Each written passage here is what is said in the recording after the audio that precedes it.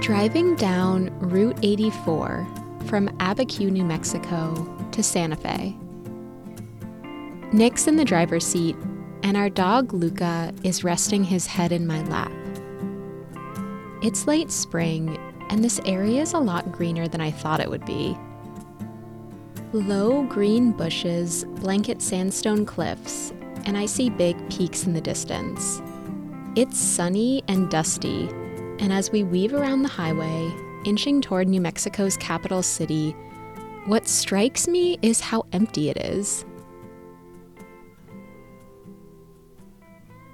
It seems like Santa Fe somehow managed to avoid urban sprawl, which is hard for the Californian in me to comprehend. 1 minute we're surrounded by open space, a patchwork of tans and greens and blues. And the next minute, we're pulling into Santa Fe, a town that regularly shows up on lists of the world's greatest places. I've had this dream of living in a small city with easy access to nature, a place where you can find music venues, art galleries, and good restaurants alongside ski hills and hiking trails. A place where housing is affordable-ish, or at least a lot more affordable than San Francisco. Does this type of place even exist in the US? And if it does, is it Santa Fe? I'm Mia Sullivan, and you're listening to Places, a podcast documenting stories from offbeat American locations. From a girl living in a van.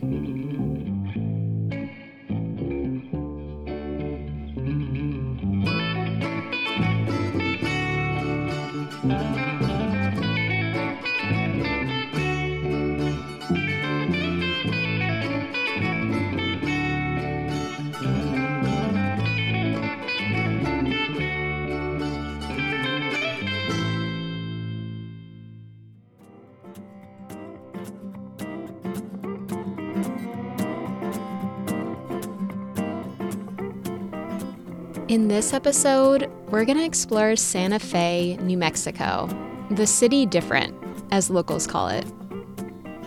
I'm going to try to suss out whether Santa Fe is the food mecca and outdoorsy person's paradise that people say it is, and whether it's a place Nick and I might want to live.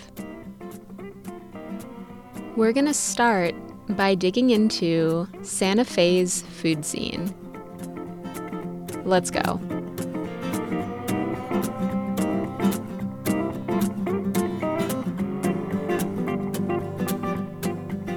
Traveling around the US has made me and Nick realize how much we really value good food. And after spending 3 weeks in the desert, sustaining ourselves on quinoa and salad, my mouth is watering. So after we turn off the highway and pull into the city, the first thing we do is head to La Chosa. We heard about La Chosa from a Santa Fe native while we were hiking around the Colorado River in Arizona. She told us we had to check it out, that it's a local spot that serves great traditional New Mexican food. We squeeze our van into the restaurant's skinny parking lot and head inside. La Chosa is a big restaurant. Its walls are salmon-colored and lined with eclectic paintings. We're here for lunch on a Monday, but it's bustling. Thank you so much. You're very welcome. Just put the children there and then These plates are hot. Ooh. Okay, so they just brought the food. A lot of food. They bring out large plates that are overflowing with cheesy, decadent deliciousness. So we have the enchilada plate with carne adobada with red and green chili, pozole soup, and then we have the taquitos and the chile relleno. very tasty. Yeah, we ordered a lot of food. Don't judge us. Right. My favorite thing is the enchiladas. They're stuffed with marinated pork and cheese and smothered in red and green chili sauce. The smell of the chili sauce is intoxicating. It tingles up my nostrils as I shovel layered blue tortillas into my mouth. Each bite is spicy, cheesy, and comforting, like an oversized food fleece. New Mexicans are serious about their chili, and they seem to use it in pretty much every dish. Chili is a spicy sauce made from red or green chili peppers. People have been growing chili peppers, or chilies, in this area for over 400 years. New Mexicans are also pretty serious about their sopapillas. The sopapilla is like a big, fluffy, square, breaded thing. I like to fill it with all the stuff that's on the plate. So the carne adobada, the corn, the lettuce, the beans, the chile sauce, basically everything. It's just like a really delicious conduit for all the other deliciousness. Everything's great. Good. Yeah. Okay, this isn't the healthiest lunch, but it's really good. I want to learn more about New Mexican food, so I talked to the manager of La Choza after lunch. My name is Alfonso J. Romero, and I am the senior manager / general manager here at La Choza. So could you talk a little bit about the food and the philosophy behind La Choza? The food is basically northern New Mexican cooking. So it's the type of food that I was raised on, that I grew up on. And it wasn't until, I want to say, the 80s where it started to really kind of boom and get really popular. Not very many people would talk about New Mexico green chili or New Mexico chili at all, but it kind of just took off. The red and green chili that we've been getting from southern New Mexico, from the Mesilla Valley. There's a particular farm that we have been getting all of our chili from. Grown here, authentic red, authentic green. The different farms that you get chili from gives you a different flavor. La Choza, it's owned by the Carswell family, which has another restaurant downtown, The Shed. And we've been serving that same type of cuisine here for the past 37 years. The Shed since, I want to say the 1950s. Do you think you could talk a little bit about what cultural influences that New Mexican food pulls in? I think a lot of the influence came from Spain, came from Mexico, and then from the Native American population as well. New Mexico is so diverse. New Mexico itself was part of the Mexican Empire, part of the Spanish Empire, and now, of course, part of the United States. And if you look at the food, you kind of see a little bit of all of that in the cooking, in the city itself. I love the local aspect of La Choza's food. The fact that their menu is so based on the chilies grown nearby. I could see us coming here a lot. Next, we check out a Mexican restaurant with a farm-to-table vibe.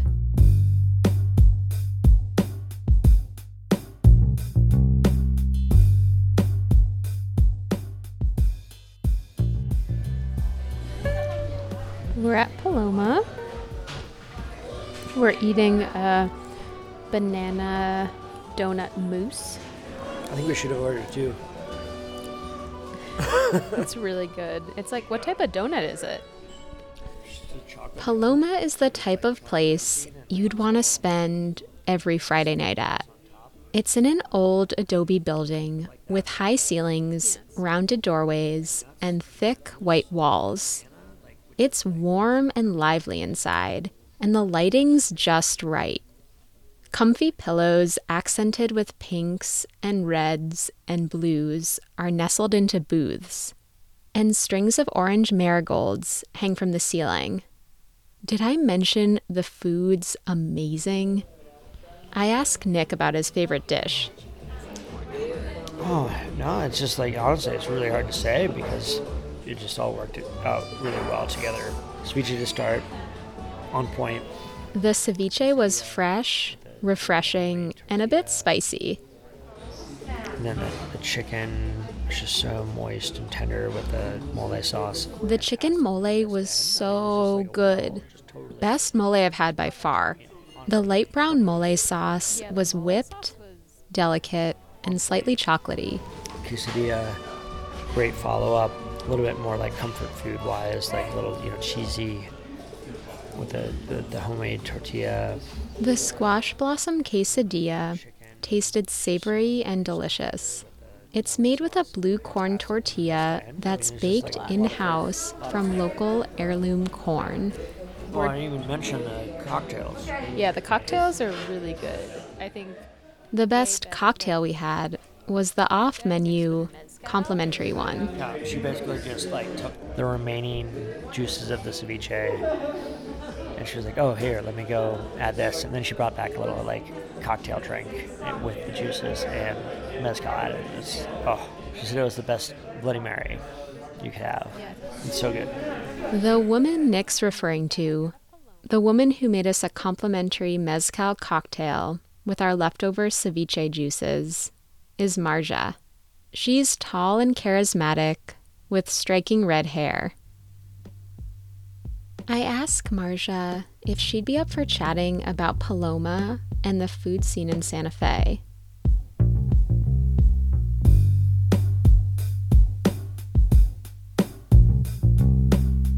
She says yes, and we schedule something for later in the week. Marja invites me into her home and even makes me breakfast. This feels particularly special after 14 months of social distancing. Now we have COVID vaccines and can do this sort of thing. I'm just trying to make a one-pot thing. So I'm making red chili here. I'm going to let this cook down while these sausages cook, and then I'm going to poach the eggs right in the red chili. I try to cook in ways so I don't have a lot of cleanup. Yeah, that is very smart. Thing. This is a lot of black tea for one morning. It's really good. So it's a black tea latte? It's a black tea latte, and it's made with a French tea that's called Eros, like the god. And it is, it's black tea with lots of flowers in it. So it has bachelor button and roses and lavender and all sorts of different stuff in it. So my name is Marja Martin, and I am the owner and manager of Paloma Restaurant here in Santa Fe. I didn't know this before our conversation, but Marja actually used to live in San Francisco. So I grew up in Dallas, then went on to San Francisco to culinary school. Left San Francisco for a job, came to Santa Fe, sort of fell in love with Santa Fe, went back to San Francisco briefly, working in kitchens the whole time, and then came back to Santa Fe for good when I was 30, which was 26 years ago. And Santa Fe was a booming, in my opinion, very sophisticated food town when I moved here from San Francisco. People used to ask me, "Do you miss San Francisco?" And I said, "No, not really, except for maybe the Thai food." It's very exciting here right now in terms of food. People are doing interesting things and focusing on local, which is great, local produce, local meat, which I think we do very much at Paloma. This was an agricultural community and has been forever and is really booming again. I think we have one of the most vibrant, interesting farmers markets in the United States, without a doubt. Do you think you could talk a little bit about the different farms that you guys go to, and then just maybe some of the produce that really excites you? Absolutely. Freshies of New Mexico, they focus on peppers, tomatoes, they grow mushrooms, oyster mushrooms, and fruiting things like gorgeous peaches and apricots and that sort of thing. Those are their main focuses. So what that does for our food at Paloma is as these things come into season, that's what we buy, and we train our menu around that. We have sauces on the menu at all times, but they're particularly delicious in the summer when we have access to those tomatoes and peppers. We shop with Matt Romero, who's a kind of a famous farmer here in town. There's more and more local meat. We get pasture-raised beef from a local, it's a Colorado and New Mexico cooperative. So that's important to us. Even though it's not written all over our menu, I think people inherently know that our food is light, fresh, healthy, vital. I think they feel it. You eat it, you leave feeling good. Could you talk a little bit about like the concept behind Paloma and sort of how it came to be? Absolutely. So I was a caterer here in town for a good solid long time, almost 15 years. And I met my chef, Nathan Mays, my business partner, on another job. We were working together. And I really liked him. We have a similar sensibility about food. We have a similar background. He's also from Texas. And I had no intention of opening a restaurant, but when I met him, I thought, we're going to do this. Let's make the restaurant that we don't have here. So we have great taco trucks here. We have a wonderful kind of high-end Mexican restaurant here in town, but we don't have a community gathering space where you can have really delicious, fresh, scratch-made food that's Mexican.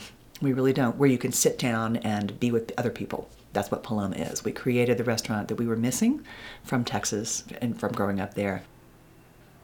We are inspired by the food of Mexico. Nathan and I also have traveled a lot in Mexico. I've lived in Oaxaca City, and I keep going back. I cannot stop going back to Oaxaca City. It is just infinitely interesting to me, and sort of the culinary center of Mexico. And that is inspirational to us. So our food is inspired by that region, but we borrow from the cuisine of all of Mexico. In terms of like the interior of the restaurant, like I love it. What was your kind of process with building that out? So we let the building speak to us. We looked at what was there, the shape of the building, meditated on it a lot, and I designed it using pictures, honestly, of places that I had visited in Mexico, in the Condesa area of Mexico City, a couple of restaurants in Los Angeles that I was inspired by, and just kind of put it together. The real secret, I think, to Paloma is that I have lived here a long time and I know a lot of artists and artisans, and I felt so supported by my artist friends in building Paloma. I have a friend named Lex Lucius who did all of our metalwork. My friend Chase Haynes did all of the finishes on the floor and the ceiling.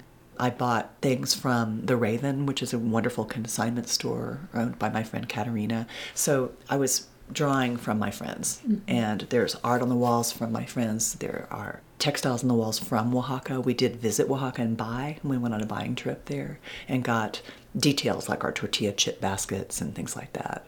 All of our glassware is hand blown in Mexico from recycled glass. So definitely inspired by trips and local people, the benefit of knowing all these talented people who live here. I ask Marja about the bright marigolds hanging from Paloma's ceiling. Marigolds are a spiritual flower in Mexico. And I had a fun little mishap that you'll like. For Day of the Dead, maybe 4 years ago, I thought I was ordering 250 each pieces of marigolds, but I ordered something like 2,500 pieces. I mean, it was ridiculous. It was right before service, and these casket-sized boxes started coming in. And I thought, oh my God, what am I going to do? I had to call my friends, and they ran down with scissors and helped me decapitate all of these gorgeous marigolds. The scent was intoxicating. And we strung them, and then that is now a theme at Paloma. So every year we restring the marigolds. We do it again and hang them from the chandeliers and put them on every flat surface, and the whole room just smells delicious. What about Santa Fe kind of made you like fall in love and want to actually like build your life here? There are 4 distinct seasons in Santa Fe, and I have grown up in places that did not have that. Dallas has 2 seasons, hot and less hot a little bit. And San Francisco has sort of a kind of mono season. I love the 4 seasons here. It's beautiful. I love what that does for food as well, where you can focus on seasonal produce. Small, sweet town, for an extrovert like me, it's possible to truly know a lot of the people who live here.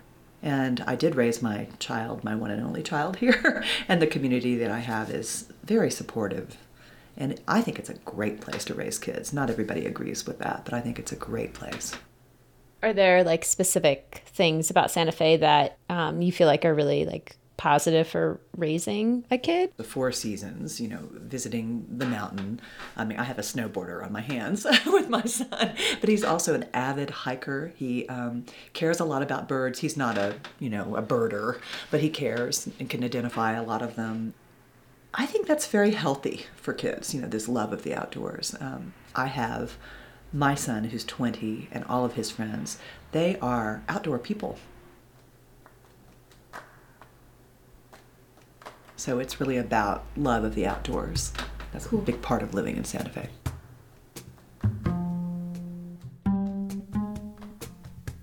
I think access to the outdoors is super important for kids too. And I know it's really important to me. To live in a place where there's easy access to nature and where people really value getting outside and making it a priority. Santa Fe's restaurants, vibrant farmers market, and community vibe definitely appeal to me. But I want to hear more about what it's like to live here from a local who spends a lot of time outside. So I get in touch with someone.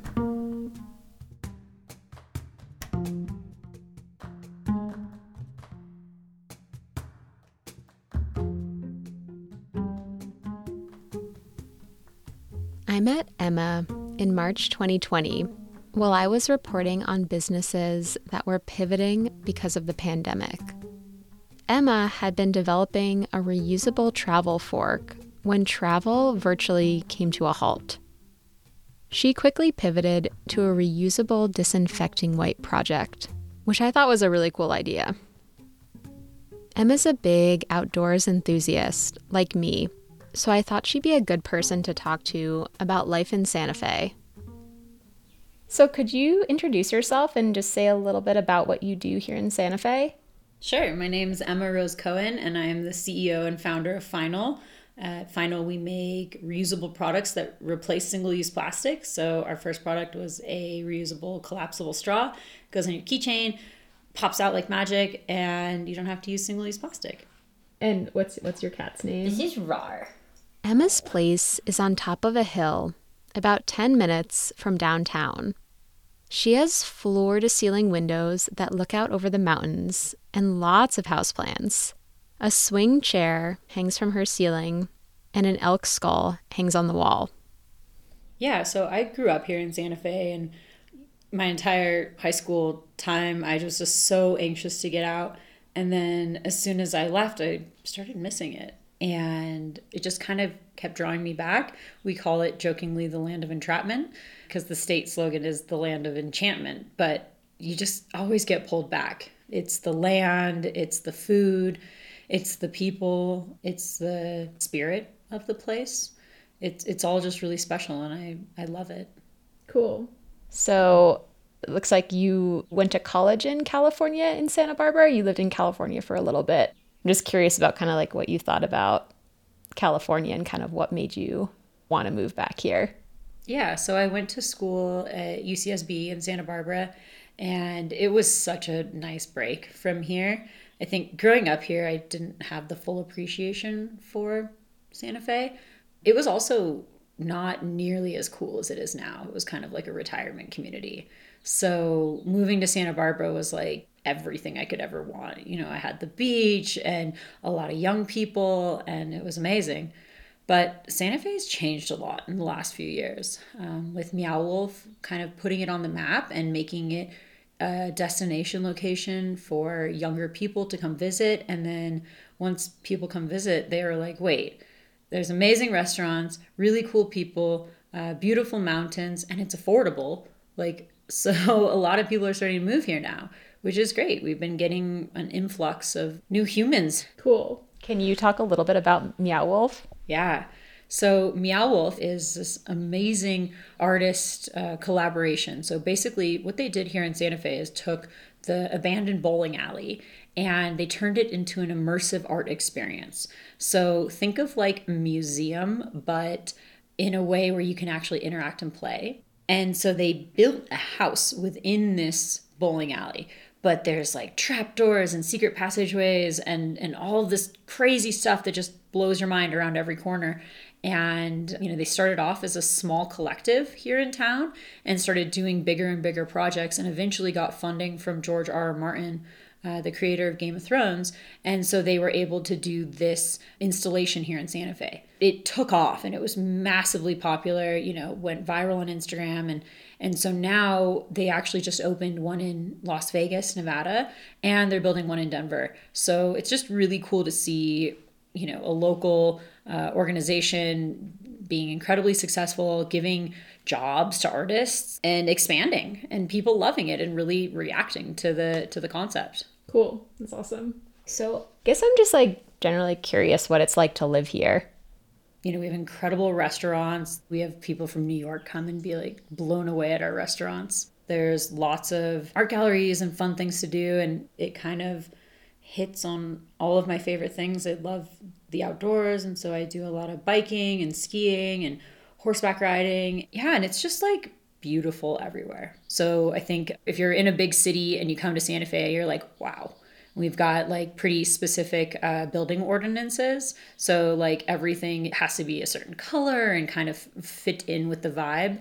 And so you definitely feel like you're in a very different city. It's not similar to any city with the adobe and the vigas and the ristras and all of the cool little things that are so specific to Santa Fe. It's very aesthetically pleasing. Emma's talking about Santa Fe's Pueblo Revival architecture style. Many of the homes and buildings here follow this style, defined by thick stucco walls with rounded edges and flat roofs. I could talk more about the architecture here, but you should just listen to Stuccoed in Time from 99% Invisible. I put a link in the show notes. So what's your favorite thing about Santa Fe? My favorite thing about Santa Fe is the access to nature, for sure. I live kind of close to the bottom of the ski basin, and so in the winters I can go up before work at 6 a.m., get a lap in, and get down and work all day. In the summers, it's we've got our long days, and so after work I can go drive 5 minutes and have amazing biking trails. And then number 2 would have to be the food. Cool. Green chili, biking, skiing. Do you think you could talk a little bit more about kind of the dynamics you've been seeing with the population changing? Yeah. I think, first off, we're seeing a big increase in housing prices, a lot of the market being taken over by Airbnb, which I think a lot of people are frustrated with. The median home price in Santa Fe hit $600,000 this year. That might sound reasonable to you if you've been house hunting in San Francisco, but it's really high for Santa Fe. $600K is a 35% increase in housing prices since last year. 35%. Housing prices in Santa Fe have been compounded by a lack of rental inventory, and Airbnb is partly to blame. As of 2019, about 1,500 homes in Santa Fe were being rented out for short-term stays, while there was an estimated shortage of over 7,300 rental units. This seems to be a common problem in desirable mountain towns across the U.S. There isn't enough housing for the number of people who want to live in these places. I asked Emma about the types of jobs in Santa Fe. We've had a lot of new tech move in. Albuquerque has a really big film industry. They film a lot of movies in between here and Albuquerque. So yeah, it's cheap and there's a ton of land and a lot of people in the film industry work here. Tech and film are shiny fixtures in Santa Fe's economy, but Santa Feans are most likely to work in retail, healthcare, or hospitality. And the median household income in Santa Fe hovers below $58,000.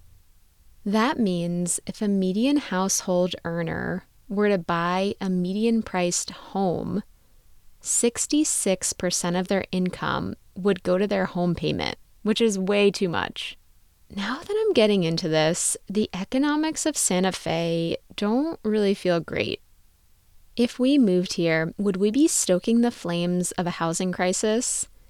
And if we were to bring remote jobs with us, would we feel like we were taking up precious housing stock while not contributing to the local economy enough? Here's what Emma has to say. I understand why people want to move here. It's amazing. It's beautiful. It's affordable, especially compared to California. And I'm like, yes, let's bring in more young people or old people, whatever, all the people. But I think that the most important thing is that people are respecting the nature, the community, the indigenous peoples here, and that's really important. I assumed COVID was driving population growth in Santa Fe and making the housing shortage worse. But the data that's available actually doesn't indicate that there's been significant population growth since the pandemic. Santa Fe's population is currently growing at a rate of 0.55%, which is pretty darn close to the 0.5% growth rate the city's seen over the past 7 years. Maybe the population is growing, but it's just not reflected in the data yet. Or maybe new people are just trying Santa Fe on for a month or a year during this time when remote office jobs seem like the norm. We're not like fully cool yet. We're getting there. And I think COVID has really helped because a lot of people wanted to get out of cities. They wanted to go somewhere new. And like Santa Fe just sounds romantic and lovely, and it is.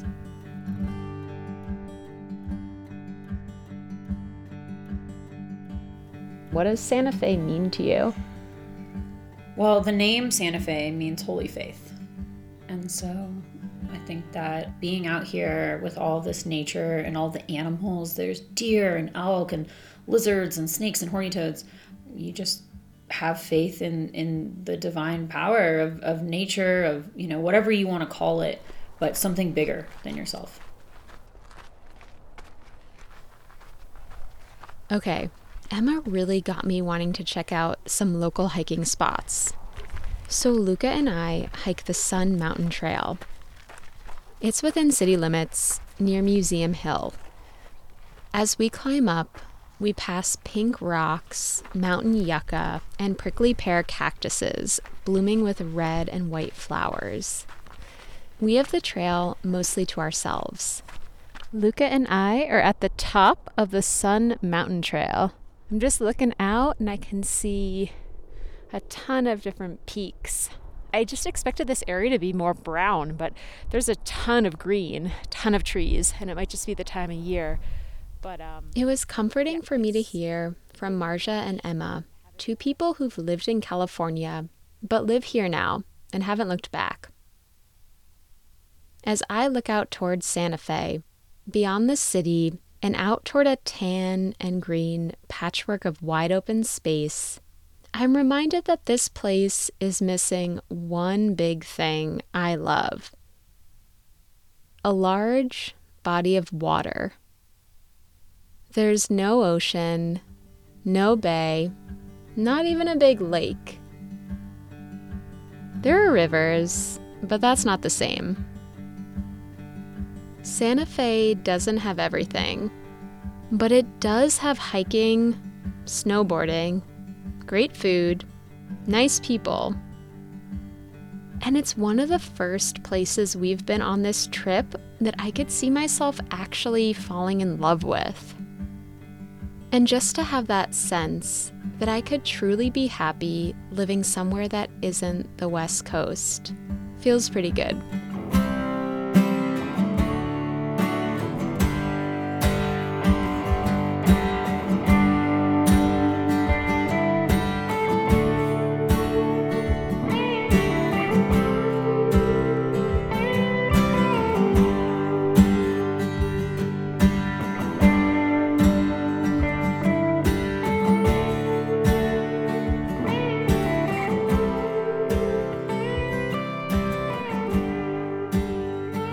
This episode was written, edited, and produced by me, Mia Sullivan.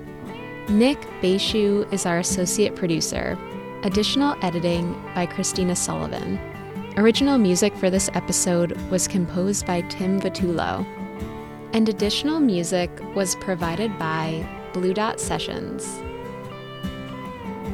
Our theme is by Brent Curridin. Our show art is by Christine Hostetler and Michelle Anderson. And a special thanks to Blair Sullivan. I'm Mia Sullivan. Thanks for listening. See you next time. Hey. When I interview people for my show, I feel like I really get to know them. I spend time asking people personal questions, and then I listen to their voices over and over as I edit. By the time I finish an episode, I've spent hours listening to my interview subjects' voices. I interviewed Marja in May. Recently, I heard the devastating news that her son died in a car accident. The news hit me really hard, and I've been thinking about it every day since. Marja's son, Leo, was in the car with his girlfriend, Lisette. Lisette survived the crash, thankfully, but was badly injured. Marja put together a GoFundMe to cover Lisette's mounting medical expenses. And as a testament to the amazing community that surrounds Marja, they already hit their goal, but I'm sure they could use some more. So it would mean so much to me, and I'm sure to Marja, if you considered supporting Lisette. If you are thinking of supporting places this month, please support Lisette and Marja instead. I've included a link to their GoFundMe in my show notes. Okay, thanks for listening.